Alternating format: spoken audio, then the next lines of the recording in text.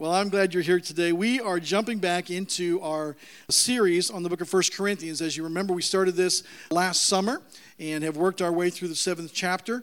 We took a little break for Christmas, did a Christmas series, and now we're jumping back in to this chapter. Now, this is a chapter that I have, as I've seen other pastors and other churches, that they either skip or they go through really, really fast because they don't want to talk about these things. But we're going to talk about them today. Now, just as a reminder, this is Paul's second letter to the church in Corinth. It's actually labeled 1 Corinthians because we don't have his first letter. And so 1 Corinthians is actually his second letter. 2 Corinthians is actually his third letter. And he's writing this letter in response to some of the questions that the church at Corinth had. And plus, he had some things he needed to talk to them about that he had heard about them. And so he's writing specifically to answer some of these questions and then correct them on other things that they weren't questioning. Now, keep in mind also that these are all first-generation Christians, all right? Their moms and dads didn't grow up knowing Jesus. They didn't grow up reading the Old Testament. In fact, at this point, most of them are not previously Jews, so they're not even familiar with the morality and the stories of the Old Testament. They aren't even really familiar with the Old Testament God, who is our God, okay? These are pagan converts. They come with virtually a blank slate in their spiritual lives.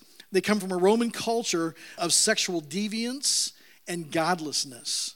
Now, today in chapter 7, Paul's going to be answering some questions about sex and marriage. Now, a little disclaimer here. If you have small children here, we're not going to be very explicit about things, but if this is not a subject you want to talk to them about, it might be best to move them to the children's ministry now, because we are going to be biblical. We aren't going to just move through things quickly just to get them done. We're going to talk about things and see what God wants to teach us today from these answers that Paul is giving the church in Corinth. That, of course, applies to us. Don't forget that in the very first chapter, he mentioned that this was not only a letter to the church in Corinth, but the churches in Corinth, which means that it was a letter that is normative to all churches everywhere all the time.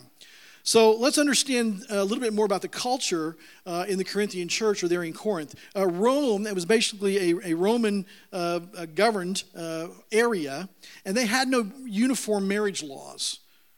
All right? In fact, many of these Christians were probably slaves.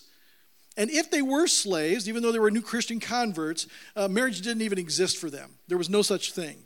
A master could allow people to live together, and in fact, he could pair them up as slaves without any kind of ceremony, and he could end the relationship just as quickly. He could just decide at the end of a certain period of time that he was going to, sell one of them, and off they go. This would be kind of similar as far as a relationship to couples living together in our culture. In other words, couples that are living together that have virtually no commitment to one another, really. They may say that they do, but they don't really. And they can pretty much leave anytime they want to without any strings attached. Now, common people in this culture, they basically had a situation where if they lived together for a year, that made them married. So it was very much like our common law. So here in the United States, if you live with somebody for 7 years, you are common law married at that point, and they did that basically after a year. There was marriage by sale. So if a father wanted to sell his daughter and as part of a dowry, and she marries this wealthy man, he could actually make a deal for her to sell her off. But the noble and the elite, they did have a ceremony that was actually very much like our marriage ceremony today. They would join hands. They would say vows to one another. They prayed to Jupiter. They had actually rings. And in ancient Roman literature, they actually talk about how they cut up cadavers and discovered that there was a nerve running from the third finger to the heart.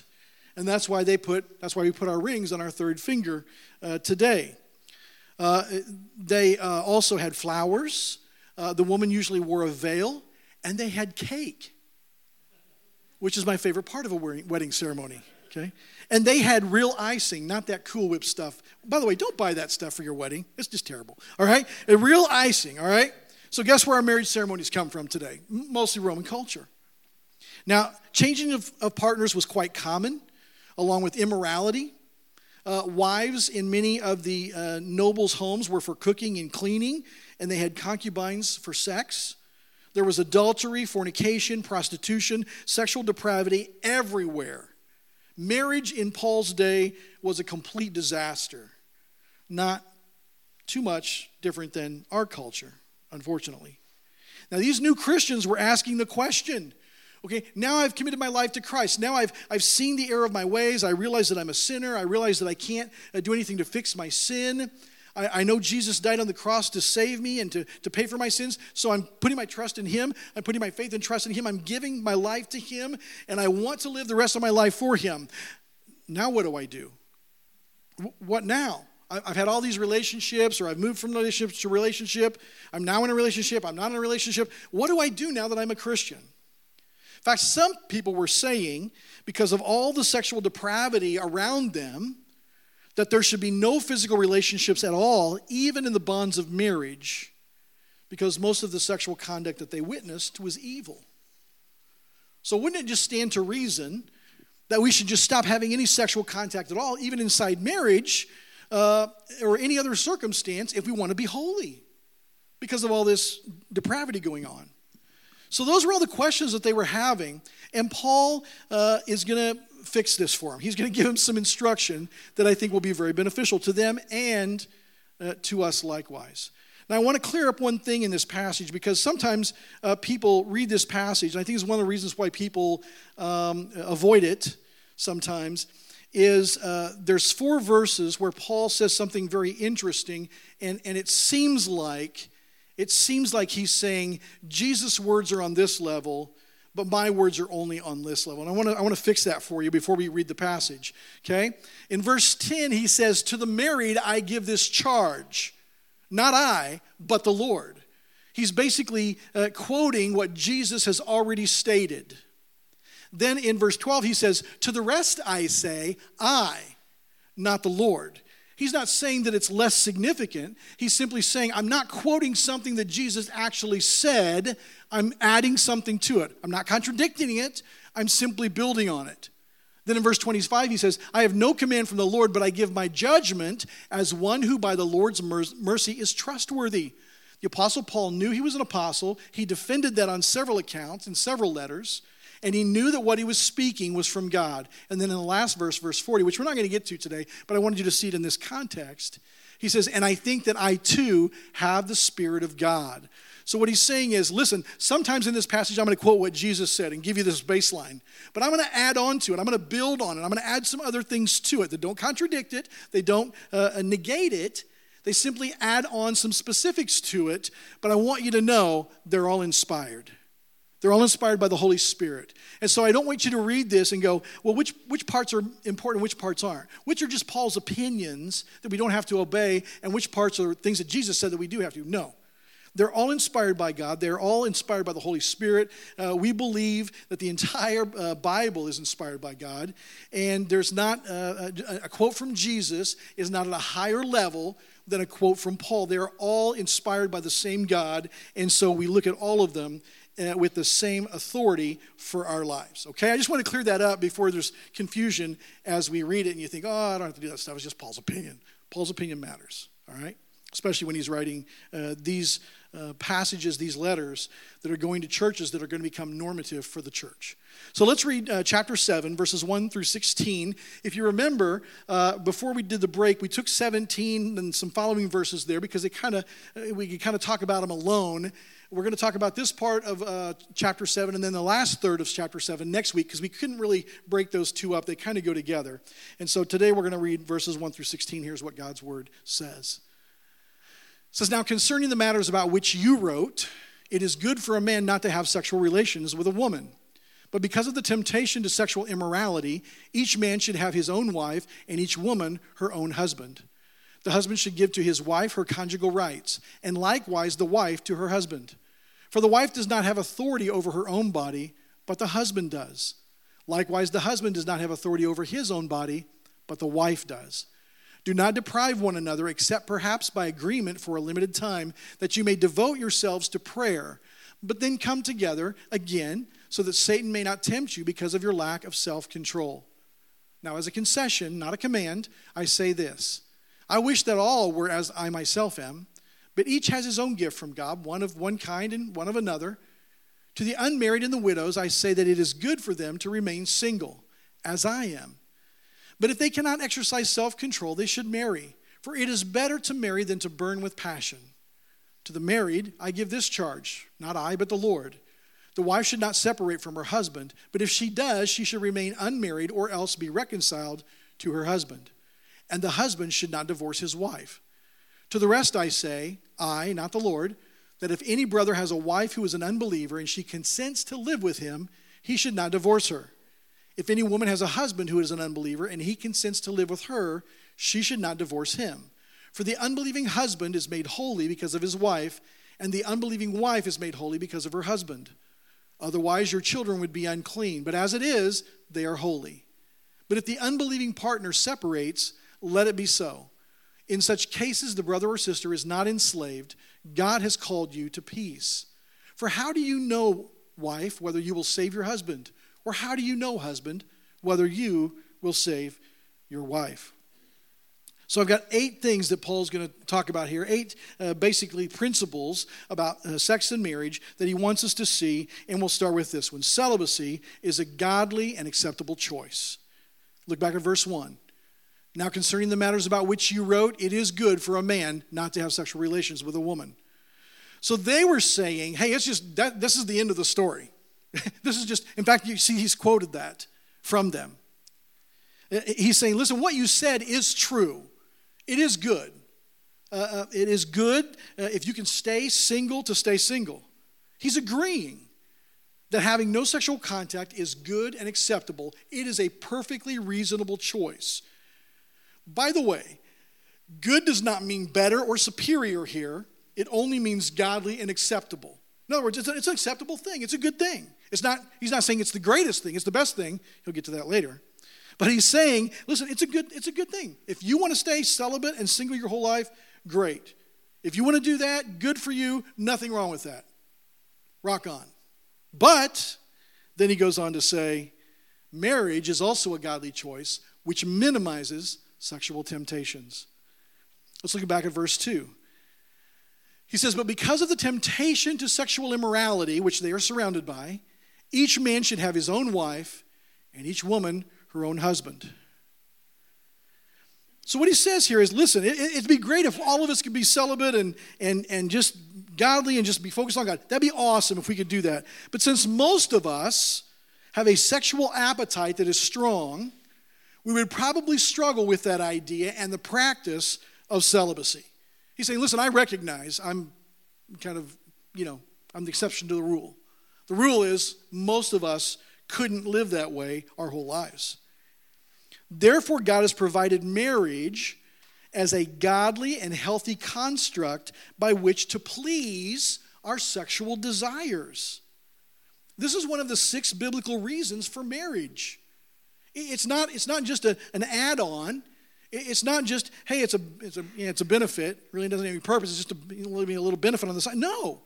It's one of the 6 reasons. In fact, very quickly, this is all bonus round, all right? There are 6 biblical reasons for marriage in the Bible, 6 biblical reasons. Procreation in Genesis 1:28, pleasure, Hebrews chapter 13, purity, right here in this passage, provision, you take a wife to protect her and provide as Christ does in Ephesians 5, partnership, it's not good for man to be alone in Genesis, and then as a picture of Christ and the church back in Ephesians 5. So there are several purposes for marriage. It's not just procreation. Some organized religious groups would tell you the main and only reason for marriage is so we can procreate, we can continue to make more people like us, and that's the only reason. That's not true. Okay? Sexual pleasure is something that creates oneness in a relationship, and it's part of the reason God created marriage. He's also instructing them right here on the biblical model for marriage. There's one biblical model for marriage. I don't care what the culture says. I don't care what the Supreme Court says. I don't care what the church down the street says. He says right here in this verse, there is one particular model for marriage, and that is one man with one woman. Not polygamy, not polyamory, not any of the other 43 choices that Facebook offers. Okay? God has provided a healthy and godly choice by which to have sexual relationships, and it's inside the bonds of marriage between one man and one woman until death separates them, period.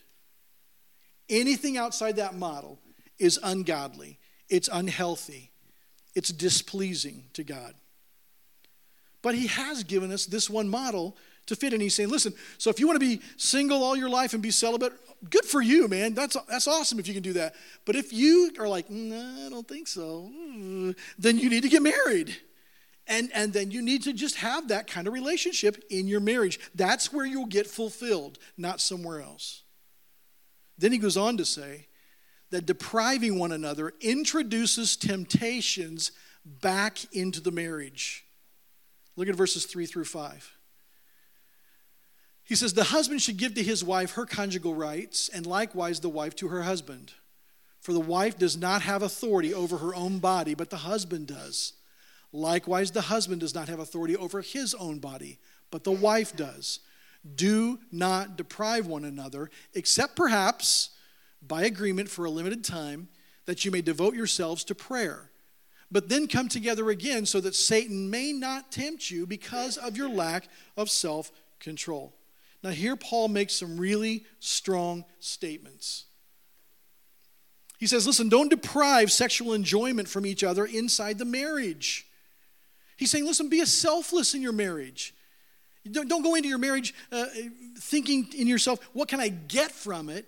It's what can I give to it? It's selflessness, not selfishness.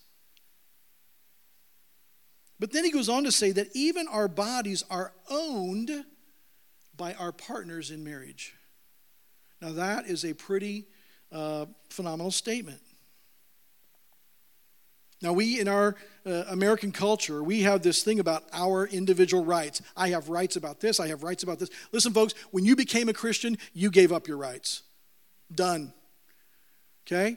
And I'm not saying to lay down for some political thing that's going to take away all of our political rights. All I'm saying is, listen, when it comes to rights, we gave up all of our rights when we received Christ as our Savior. Because now, the rights that we have are what He wants us to do. We've given up what we want in exchange for what He wants. And being in a marriage is a little bit like that. It's giving up what you want or what you desire for what your partner wants and desires. He says you have absolute rights to each other's bodies inside marriage. Now, this provides a lot of additional questions, I'm sure, about frequency. And it's amazing how God never matches two people up that are have the same exact appetite for this, you know. It just never, I don't know, I've never met anybody. Well, they probably wouldn't come for counseling if they had the same. That's probably why I haven't met them. But here's the bottom line, okay? We don't want to go into all the detail of that, but here's the bottom line. Both parties should be fully satisfied within the marriage. Both parties should be fully satisfied within the marriage. Now, here's your homework. We're not done yet, but here's your homework. Have a frank conversation. If you're married today, have a frank conversation with your spouse this week and just ask the question, are you fully satisfied in our relationship? And then be quiet and listen. And guys, this is your chance to be a leader. You initiate the conversation and talk half as much as you listen.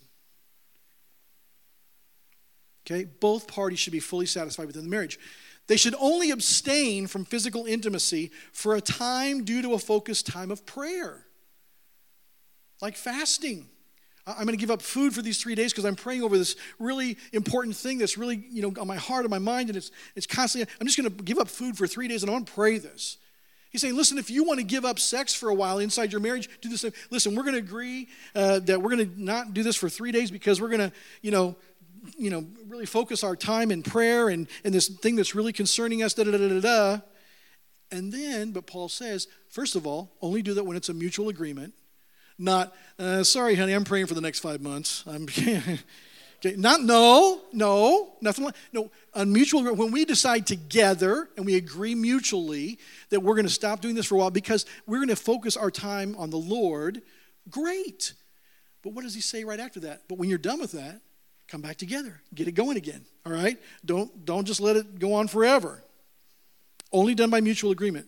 He says, because if you don't have a healthy and fulfilling physical intimacy, folks, in marriage, we reintroduce all of the sexual temptations that were there when we were single. He says, listen, you're inviting Satan back in. So if you can be celibate and not think about sex the rest of your life, and you can be celibate and single, great, awesome. But if you can't control yourself because of your desires, get married. But what he's saying is, listen, but you know what? If this breaks down and physical intimacy stops and you deprive one another, you know what happens? You're right back where you started. You're right back here with all these temptations and things that can't be fulfilled. You're inviting Satan into your marriage. It's very unhealthy, both relationally and spiritually. It's kind of like if an alcoholic said, hey, I'm giving up alcohol, I'm not going to drink anymore, but I'm going to go and hang around my buddies in the bar all day long. Well, this is not going to work. It's not going to work. And having a couple experience the kind of oneness that they're supposed to experience in the midst of depriving one another physically, it just can't happen, folks. If you're in a marriage, you should be experiencing physical, emotional, relational, and spiritual oneness. And if you're not, those are marriages on the path to problems and maybe eventually destruction. Now you may think, well, this is just one area of life. Yeah, it is. But it's one of the 3 big reasons people get divorced. Do you know that? Money, sex, and kids. 3 big reasons that people get divorced. We have money fights all the time. We can't control our money. We're in debt. We're up to here. We just have all kinds of money problems. They bicker and fight until they finally say, we're done. This particular topic. And then we can't get along with our kids. We want to parent our kids 2 completely different ways. We fight about it all the time, and they eventually break up. It's a big deal. Paul knows it's a big deal. And so he's saying, listen, folks, don't deprive one another, because that introduces all of the temptations that you got married to avoid, for one of the reasons. You're inviting those back into your life. Okay? He goes on to say that singleness or celibacy is a gift. Look at verses 6 and 7. He says, now as a concession, not a command, I say this. I wish that all were as I myself am, but each has his own gift from God, one of one kind and one of another. Here, Paul is acknowledging that he's single, but he also realizes that not everybody else can be. Not everybody. This is a gift. He said, listen, this is a gift that I can do this. It's a gift from God. Now, Paul was obviously married at one time because he was previously in the Sanhedrin. You can't be in the Sanhedrin without being married. So we know for a fact that Paul was married, but we have no record at all of what happened to his wife. We don't know. We know he's not married now, and he's probably, if I were betting on the Chiefs, I'd bet on the fact that he's probably a widower, okay? He's probably a widower. He's saying, listen, not everybody can remain single, celibate, and untempted like I can, but I can. And if you can, listen, accept it as a wonderful gift. Now, we're going to talk next week. The last third of chapter 7 talks about why singleness is such a wonderful gift. So we'll talk about why next week. But he's saying, listen, if you feel like you can do this and it's right for you and it's good for you and you aren't overcome by all these passions, awesome. You need to see it as a gift. Paul goes on to say that these principles apply to both the divorced and widows. These are not just rules and principles that apply to the never marrieds. Look at 1 Corinthians chapter 7, verses 8 and 9. He says, to the unmarried and to the widows, I say that it is good for them to remain single as I am. But if they cannot exercise self-control, they should marry. For it is better to marry than to burn with passion. Now, this word unmarried in English is kind of overly broad, okay? Because if you use the word unmarried, that could mean never married. It could mean divorced, and it could mean widowed, because all 3 of those are currently unmarried, 3 groups of people. Now, the Greek word here is agamos, and it's only used 4 times in the entire New Testament, and all 4 of them appear right in this chapter. So all 4 times the Bible uses this word unmarried, it's right in this chapter. So Paul helps us by the context around it to understand what it means. In verse 34, and we're going to see that next week, Paul makes it clear that the unmarried are separate and different from the never marrieds. He said, to the unmarried and to the virgins, I say this. So we know that there are 2 different groups of people. Here in this passage, he's just said the unmarried and the widows. So we know that there are 2 different groups of people. They aren't the same. So he's saying, listen, there are 3 groups of unmarried people. There are never been marrieds, the virgins in verse 34, the virgins or unmarried or never marrieds. There is the widowed that he's talking about right here, and the unmarrieds. That's the 3rd term that he uses in this passage. And the only thing that it can mean is divorced. So he's talking about here of people who are divorced and the widows. He's saying, so here's a saying, out of the 2 good godly choices, staying single or remarrying, singleness is actually better. And again, we'll talk about that next week of why it is better if you can do that. But he says, if you can't harness your sexual drive and temptation, it's better to get remarried than to burn with passion.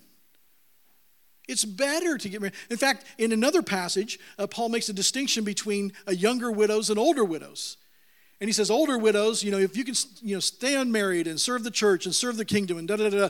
And to the young widows, he goes, look, no, you're too young. Get remarried. Because I know you got some things that you want to do in life and you want from life that, you just can't stay single to do. Now, some biblical translations, I want to make mention of this. Some biblical translations here only use the word burn.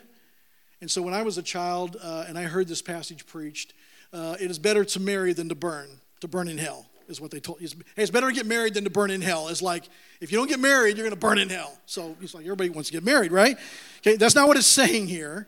It's not saying that. It's better to marry than to burn with passions all the time and eventually probably give in to them. So if you are divorced or widowed in this room, it would be best to stay single if you can. But it's better to get married again than to live in promiscuity. Now, Paul had been married and now he's single, and he's saying, listen, singleness is better, trust me. But for him, it was a gift for him. But he's saying, listen, if you are divorced or widowed, it's better to remarry than to burn with passion. Now, he's talked to the singles now. Now he switches gears and talks to the married. And he says to them, if married, do not divorce. Look at verses 10 and 11. It says, to the married I give this charge, not I, but the Lord. The wife should not separate from her husband, but if she does, she should remain unmarried or else be reconciled to her husband, and the husband should not divorce his wife. Here Paul repeats the Lord's primary directive concerning marriage, and it's stay married. That's the prime directive, stay married. In fact, don't even separate unless there is a very, very valid reason. And then that separation is only for a period of time and for the purpose that reconciliation can eventually happen.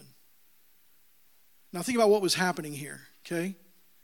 One spouse gets saved and now is married to an unbeliever with a totally different view of life, a totally different worldview, a totally different view of morality.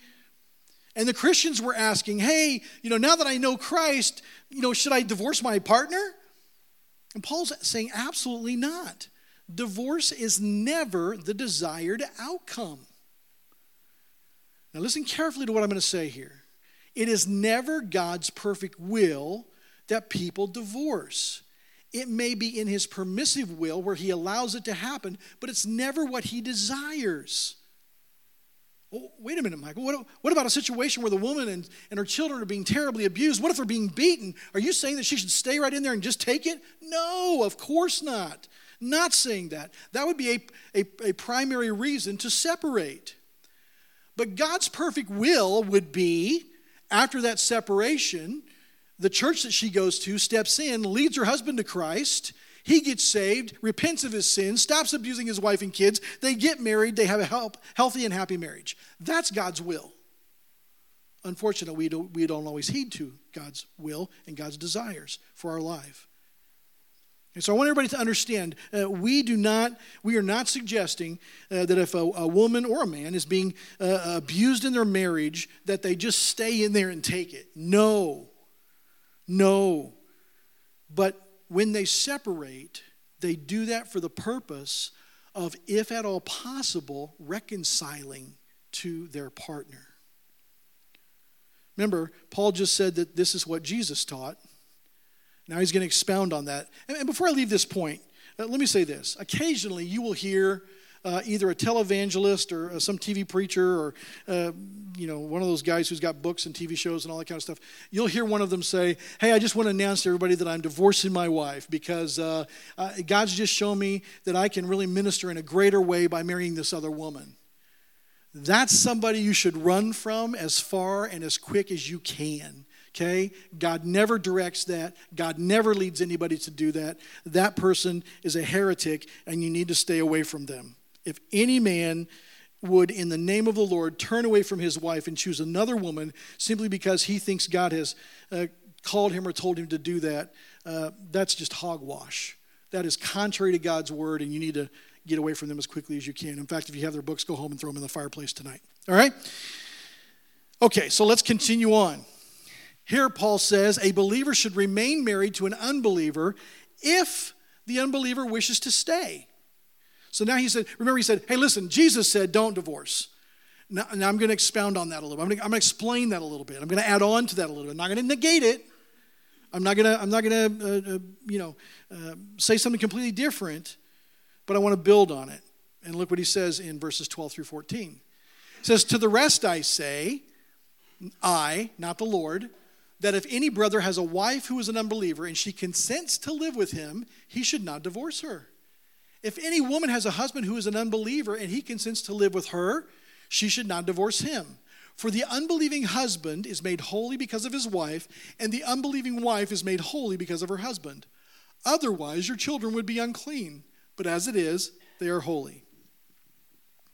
Now, Paul says here, under the inspiration from the Holy Spirit, if you are a believer and your spouse wishes to stay married, stay married. So these people who are asking him these questions, hey, listen, I got saved and gave my life to Jesus, and my whole thinking is changing, my heart is changing, what I do is changing. I'm not going to the places I used to go with her, and she's still lost, and I don't see any promise that she's going to ever know Christ. Should I just get rid of her? He's saying no. If she says, hey, listen, I'll stay with you, then stay with her. Don't send her away. Stay married. Don't initiate leaving just because they're not a Christian yet. By the way, there have been several ladies that have come to our church through the years, all of those 13 years, and they've said, hey, I just want you to know I've been coming here for a while. I love this church. I'm going to make it my church, and I want to get involved. I want to serve here. I want to be a full-fledged card-carrying member of the church. But listen, you'll never see my husband. I just want to tell you now, he's not a believer. He's not coming. He's not going to have anything to do with the church. We're just here. I'm here, but you'll never see him. Well, I can tell you that several of those men have been introduced to us, have begun coming, have received Christ as their Savior. I've baptized some of them. They've been discipled, and now they're serving in our church, including one of our deacons. And so if that woman who was a Christian would have sent her husband away, who knows what would have happened. But don't initiate leaving just because they're not a Christian yet. Then there's this confusing line about the unbeliever being holy because of the believer. What does that mean? Okay, first of all, it doesn't apply to a person's salvation. It has nothing to do with a person's salvation at all. There is no forgiveness of sins by proxy in the Bible. You can't forgive somebody else's sins. Nobody else can forgive yours. Only Jesus can forgive our sins, and he can only do it at a person's personal acceptance of his offering of forgiveness. So it's not saying that, hey, if you're a Christian, then your spouse and your kids are automatically saved too. No, he's not saying that at all.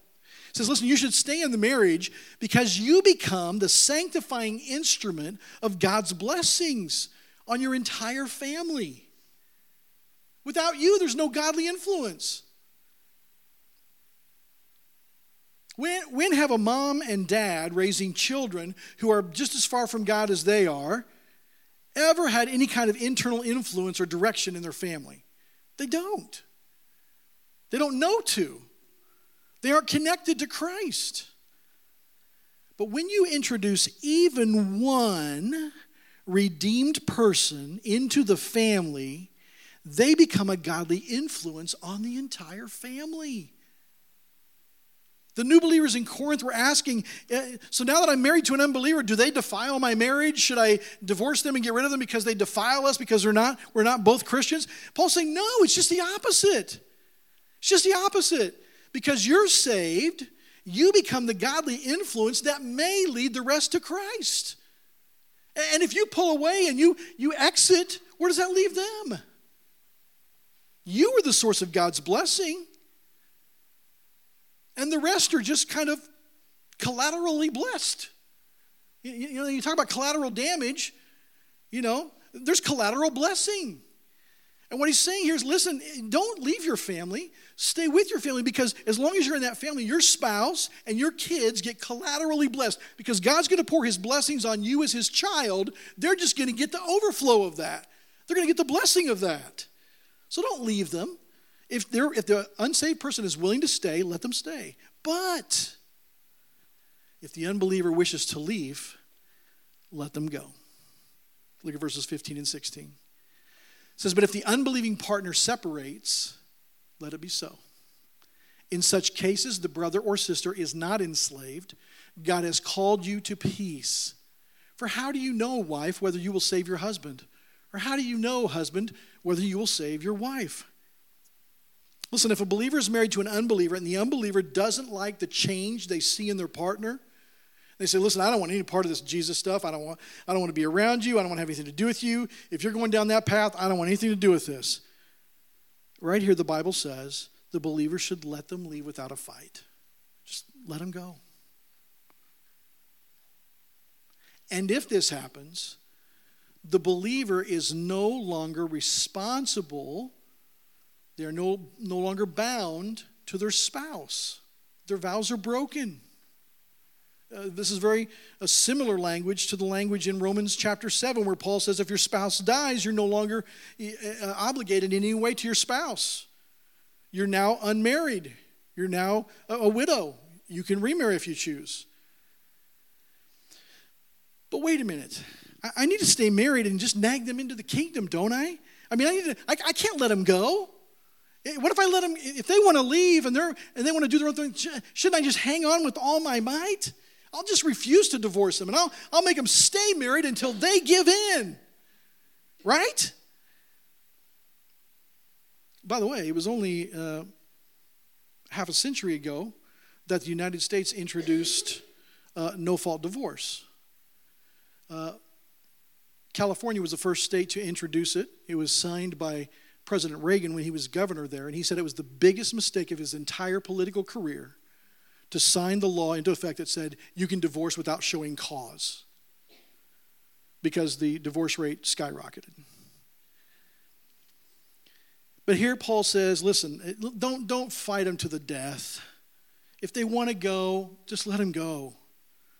He says, peace is better than staying married to someone who doesn't want to be married to you. It is better to have peace than to fight them to stay. And I'm not saying don't fight for your marriage. Yes, definitely fight for your marriage. If they're both wanting to work it out, and we're not talking about two believers who are banging heads and can't get along. You stay married, okay?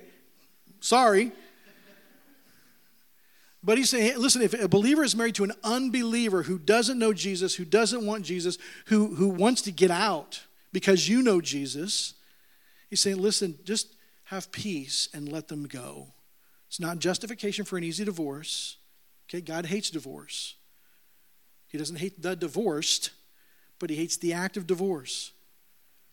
Paul adds, how do you know if you stay married, will you ever win them? That's what he's saying when they're asking the question, shouldn't I just stay in there and fight to the death to make them until I'm just going to nag them into the kingdom?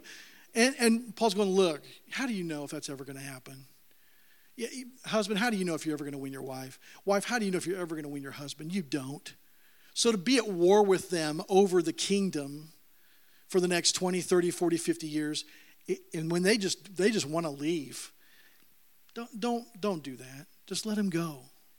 And by the way, as a Christian, you're no longer under obligation to them. If they then go, fine, you are free to do as you please when it comes to marrying or remarrying.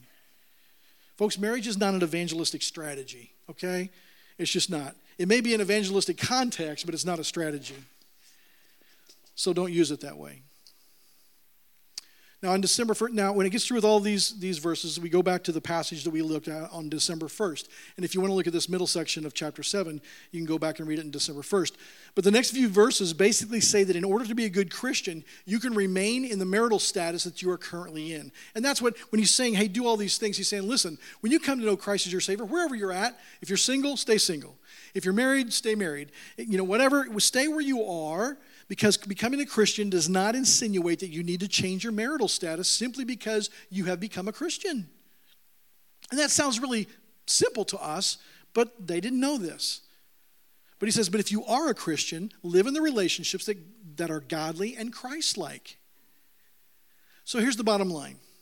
If you're married, stay married unless an unbeliever spouse wishes to leave. And enjoy the sexual intimacy and oneness that comes from that union. If you're not married, it'd be best to stay that way. But if you have desires that make that practically impossible, go ahead and marry. There's nothing wrong with that. But when you do, know that God's plan is for one woman to marry one man until death separates them, period. These are the answers to the relationship questions that these new Christians were asking, and they're the answers that God has for us today. So, homework for the married. By the way, singles, you have no homework. Good for you. Marrieds, the homework for you, don't forget, is sometime this week, sit down and have a frank conversation and just ask the question, are you completely and fully satisfied in our sexual relationship? And have a conversation about it. And talk. This is probably the number one topic that married couples avoid. And when they aren't satisfied, it gets worse and worse and worse and worse. Don't invite Satan into your relationship by putting each other back in the position that you were in when you were single. Because when you invite him in, he'll come in. Have a conversation. Talk about how you can both be more completely fulfilled in your relationship, because that's what God desires for you. Let's pray. Father, we're thankful for your word. Lord, I see these Corinthians, and they have such a heart to want to do what's right. They just don't know. They're writing Paul, and they're asking questions because they want to do badly what you want them to do. They want to be who you want them to be. God, forgive us for having your word in our hands and not even having the heart of the Corinthians, the desire to do what we know. God, forgive us. Help us to make progress towards Christ-likeness. Help us to live lives that are less selfish and more selfless in every area of life. God, thank you for the gift of marriage. Thank you for the wonderful way that you bless our lives through it. And I pray that you would help us to talk about things that are difficult, to be real and transparent and just open to each other, and to growing in our relationship with each other and also in our relationship with you. Thank you for the way that you have provided this wonderful picture of a man and a woman to Christ in the church. It helps us so much. Thank you for Jesus and for the forgiveness of our sins. Help us to be more like Jesus every day. In his name we pray. Amen.